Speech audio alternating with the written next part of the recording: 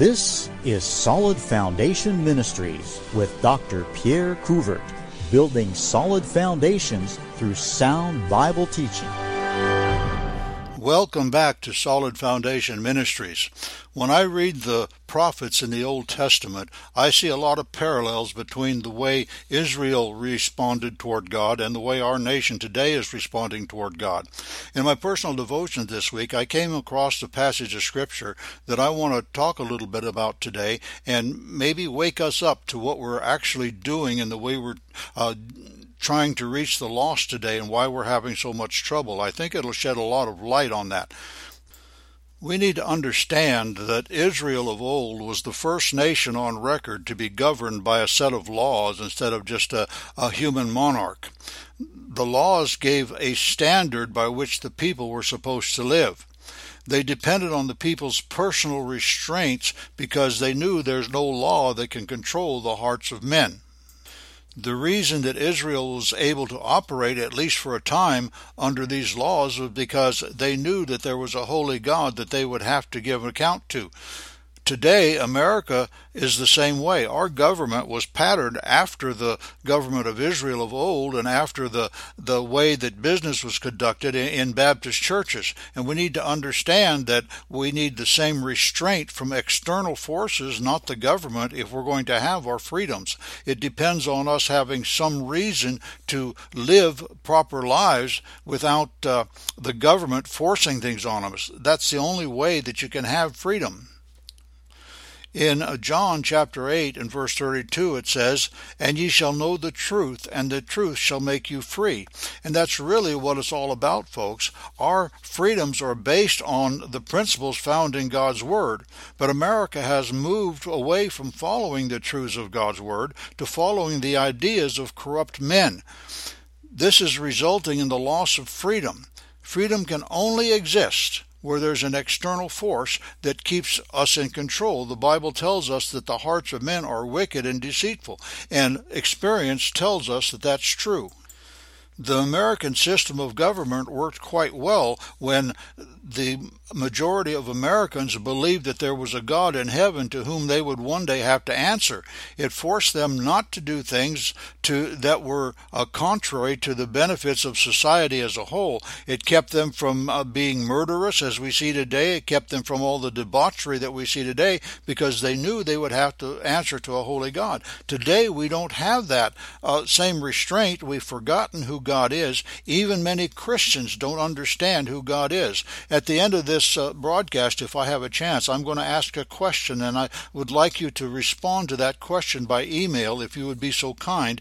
It won't take you long to do so, but I would appreciate help from you, our listeners.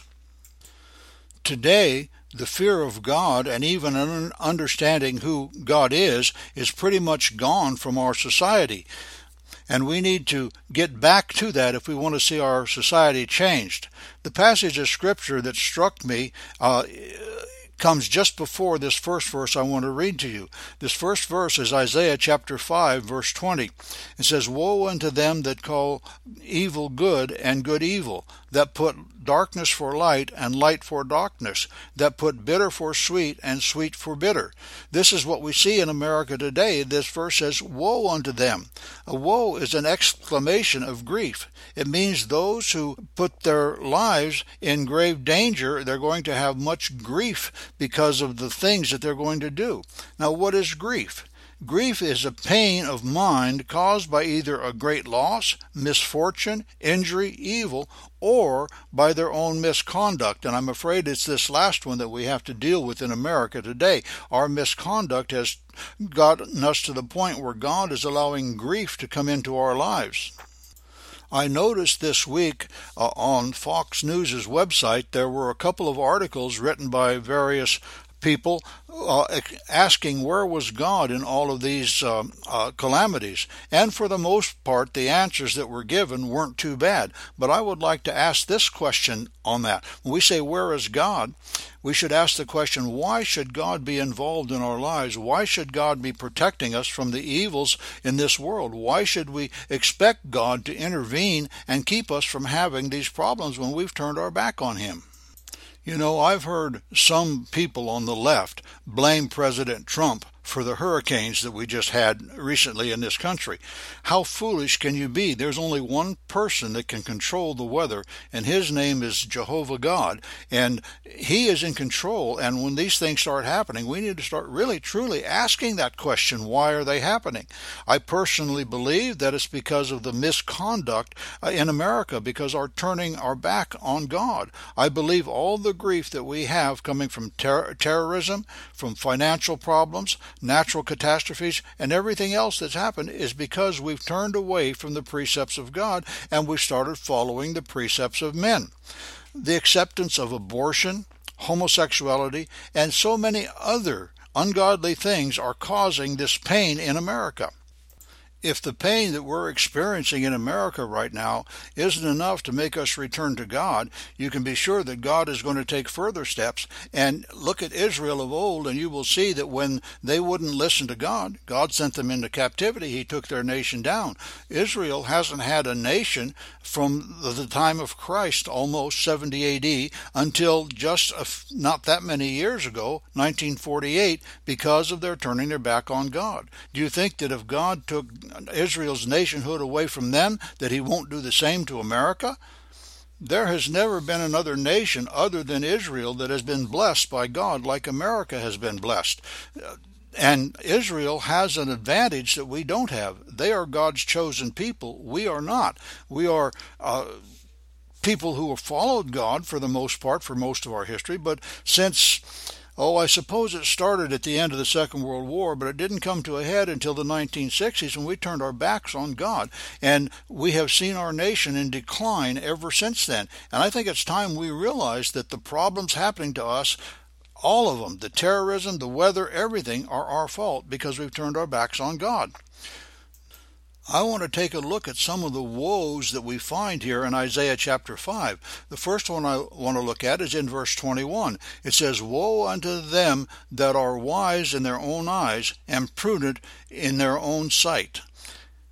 It's talking about thinking that we're smarter than God, that we know more than God. We think that everything we see is or think is right, and we kind of discount what God has to say.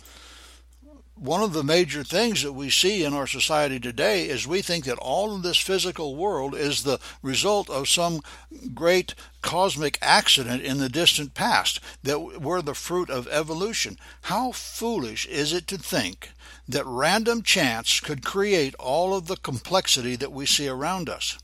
How foolish is it to think that God didn't know what he was doing when he created a man and a woman? How foolish is it to think that killing a baby in the womb is good because the birth might cause an inconvenience to the parents' lives? That's foolishness to think those kinds of things, yet those are prominent in the thoughts of America today. Teaching young people that we're just advanced animals hasn't made society any better, has it? It's made the young people act like animals. Removing the Bible and Christianity from our schools and teaching that there's no God to which we have to respond hasn't improved society either, has it? It has left everyone do that which is right in their own eyes, and that means that they do what benefits them, and they really don't care how it affects other people. There's no moral absolute for us to follow anymore. When America was young, the Bible was our moral absolute. Even those who weren't Christians believed that the Bible taught us how we were supposed to live, and we've gotten so far away from that today. The next woe is found in verse 22. It says, "Woe unto them that are mighty to drink wine, and men of strength that mingle strong drink." It says, woe to the idea that real men drink alcoholic beverages. You watch these beer commercials as you're watching your favorite ball game, and you'll see that they make it sound like if you're a real man, you're going to drink their alcoholic beverages. But that's not true. Real men have the strength not to get caught up in those things. The Bible tells us that wine is a mocker. Strong drink is raging, and it is. I remember here a number of years ago, there was a report that came out that said red wine kept people from having heart attacks. And they used France as an example because in France they don't have very many heart attacks and they drink a lot of red wine. But let me tell you the truth behind the story. First of all, Welch's did a study after that and found that grape juice, not wine, red grape juice, was 60% better at stopping heart attacks than red wine. But here's the side of the story you've never heard anywhere else before, and that is in France. They don't have many heart attacks. It doesn't mean they don't have problems from alcohol, because 50% of the hospital beds in France are filled with people who are there because of alcohol, whether it's liver problems or accidents or whatever it may be. They're there because of alcohol and the bad effect that it's had on their lives. Don't think that alcohol is good for us. It never is good for us. The Bible tells us that princes, kings, and rulers are not supposed to drink strong drink or alcoholic beverages. As Christians, we are princes and priests, and the Bible forbids us from drinking wine. Why? Because it clouds our judgment. By the way, did you know that it only takes 1 teaspoon of pure alcohol to do permanent damage to the frontal lobe of your brain? Now, that's where your memory is. And 1 teaspoon of alcohol, take a wine glass, put 10 teaspoons of water in that glass and see how close it comes to filling it up. It won't even come close to filling it up. However,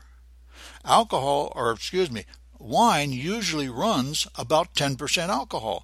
So every time you drink a glass of wine, you're doing permanent damage to the frontal lobes of your brain. Now, our brains are so phenomenal that it takes a lot of years before that starts showing up, but it's done nevertheless. It's destroying our brains, and that does not heal itself. Now, here's one that we've seen a lot in the last election cycle and in our political system today. It's continuing with the woes, and it's talking about which justify the wicked for reward and take away the righteousness of the righteous from him. Now, this is talking about what we do because somebody's going to pay us for it, going to reward us for it. And we have heard a lot this past election cycle about the pay for play. You want something from the government? Well, I'm a government official. You just send something to my foundation and we'll make sure that you get what you want. And that is corruption, and that's what it's talking about here. And that is so prominent. It's the biggest game in Washington, D.C. today. Politicians say, pay me something and I'll get the bills passed that you want. You know, I long for politicians who would do what's right no matter what it costs them, even if it costs them the next election. But that isn't what we're seeing today. Isn't it interesting that even before President Trump took office, politicians were already talking about the 2018 elections? They should have been talking about the things they'd promised to do for the voters and the things they said they would get done for us to make our country better, to get us back to what we used to be. But no, all they care about, all our politicians really are interested in, is will I get elected the next time? Do you know when America was founded, all of our politicians were part-time. They had their businesses and their farms that they ran. They would come to Washington when they needed to in order to conduct business, and then they go back and run their farms. They didn't live off of the government for 40 years, and that's all that our politicians, for the most part, care about today. This next woe was a little bit confusing to me for a time, but I think now I have at least a little bit of understanding on what it's talking about. I believe that it has to do with the taking away of the freedom from people. I think it is a picture of socialism and communism. Here's what it says: Woe unto them that join house to house, that lay field to field, till there be no place, that they may be placed alone in the midst of the earth. In mine ears, said the Lord of hosts, of truth, many houses shall be desolate, even great and fair, without inhabitant. Yea, 10 acres of vineyard shall yield 1 bath, and the seed of an homer shall yield an ephah. Now, it's that last part that I think gives us the meaning of this. It's talking about when we join everything together, we put everything under a central control. That's socialism, and the only semblance of socialism ever working is in a totalitarian system. Now, it really doesn't work. It results in poverty. The idea sounds good, but here's what it says. It says everybody works, they put into the pot, and then everyone takes out according to his need. Well, because of the type of people that we are and the hearts that we have because of sin, it doesn't work, because everybody's going to put in as little as they can, do as little work as they can get away with doing, and take out as much as they can. Just look, isn't that what our welfare system is doing today in America? And if you keep doing it that way, the socialistic pot will soon be emptied, and there's not going to be anything to give to anybody. I had a teacher in high school that drew a diagram on the blackboard that explained how socialism, communism works. And they drew a line at the top for the super rich, and they drew a line at the bottom for those in poverty. And they put a dotted line across the middle. And they said, this is what socialism makes us think is going to happen. But it's not what they really mean. Then he drew a line just above that poverty line and says, this is where socialism is going to take everybody. It'll make us all equal, but it'll be on the low end of the economic structure. And if you look at communist countries, you'll find that except for the ruling class, everybody else is in poverty down on the bottom. It just doesn't work. You cannot have socialism unless you have a totalitarian state and take away the freedoms of people and force them to work. And it's almost slave labor, folks. That's what it is. Don't listen to what Bernie Sanders has to say. You take what he's talking about right now with his single-payer health issue. Listen, I'm on Medicare. Everybody talks about how great Medicare is. Let me tell you something. It's not all that great. If I didn't have a Medicare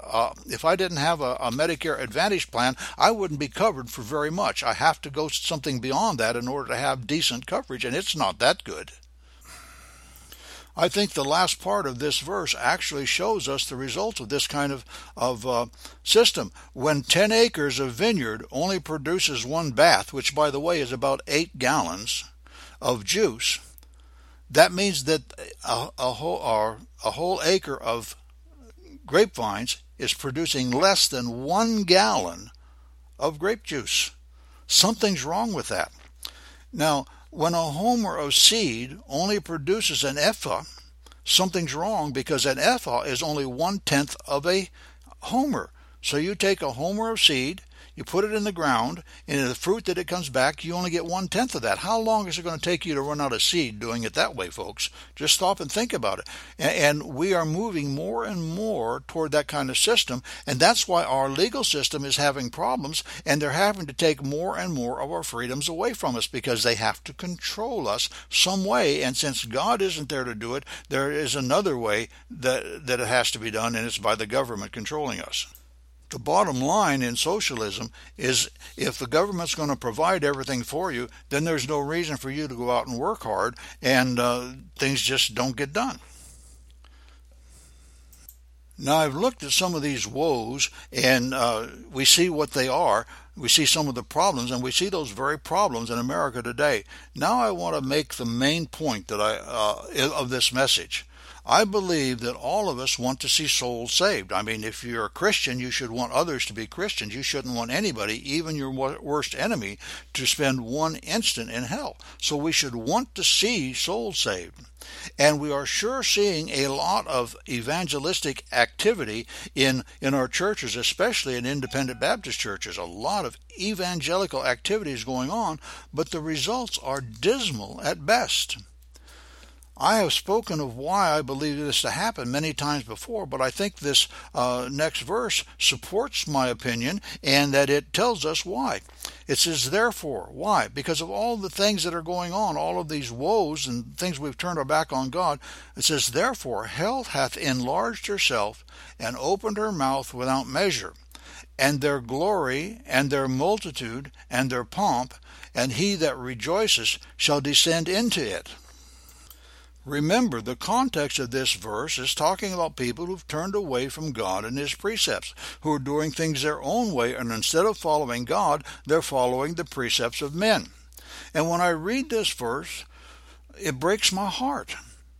The rebellion against God, even by those who profess to be Bible-believing Christians, has caused hell to enlarge itself. That means that hell has made more room to receive more people. The mouth of hell is opened without measure. Folks, we have so many people today that are professing to be Christians that have no idea what the Bible says about how they should live their lives. Just this week, somebody posted something on Facebook about a church that was started out of West Coast Baptist College out there in Lancaster, California, which is supposed to be one of our better colleges, and it's a rock and roll, come any way you want, don't show any respect for God, just come, dress the way you want, and everything. We don't care, we just want to get you here type of church. And somebody came back and said, well, what's wrong with that? Don't we just want to get people in church? Does it matter how they dress? Well, actually, does it matter how they dress? I guess for a lost person who doesn't know who God is to come to church and not show respect in his conduct and his dress might be okay. But I wrote an answer about why it was important. And the person, very nice, very polite, came back to me and they said, well, were the Pharisees right when they were keeping the law? And folks, that is a totally wrong attitude, the way you look at this idea of standards in our churches.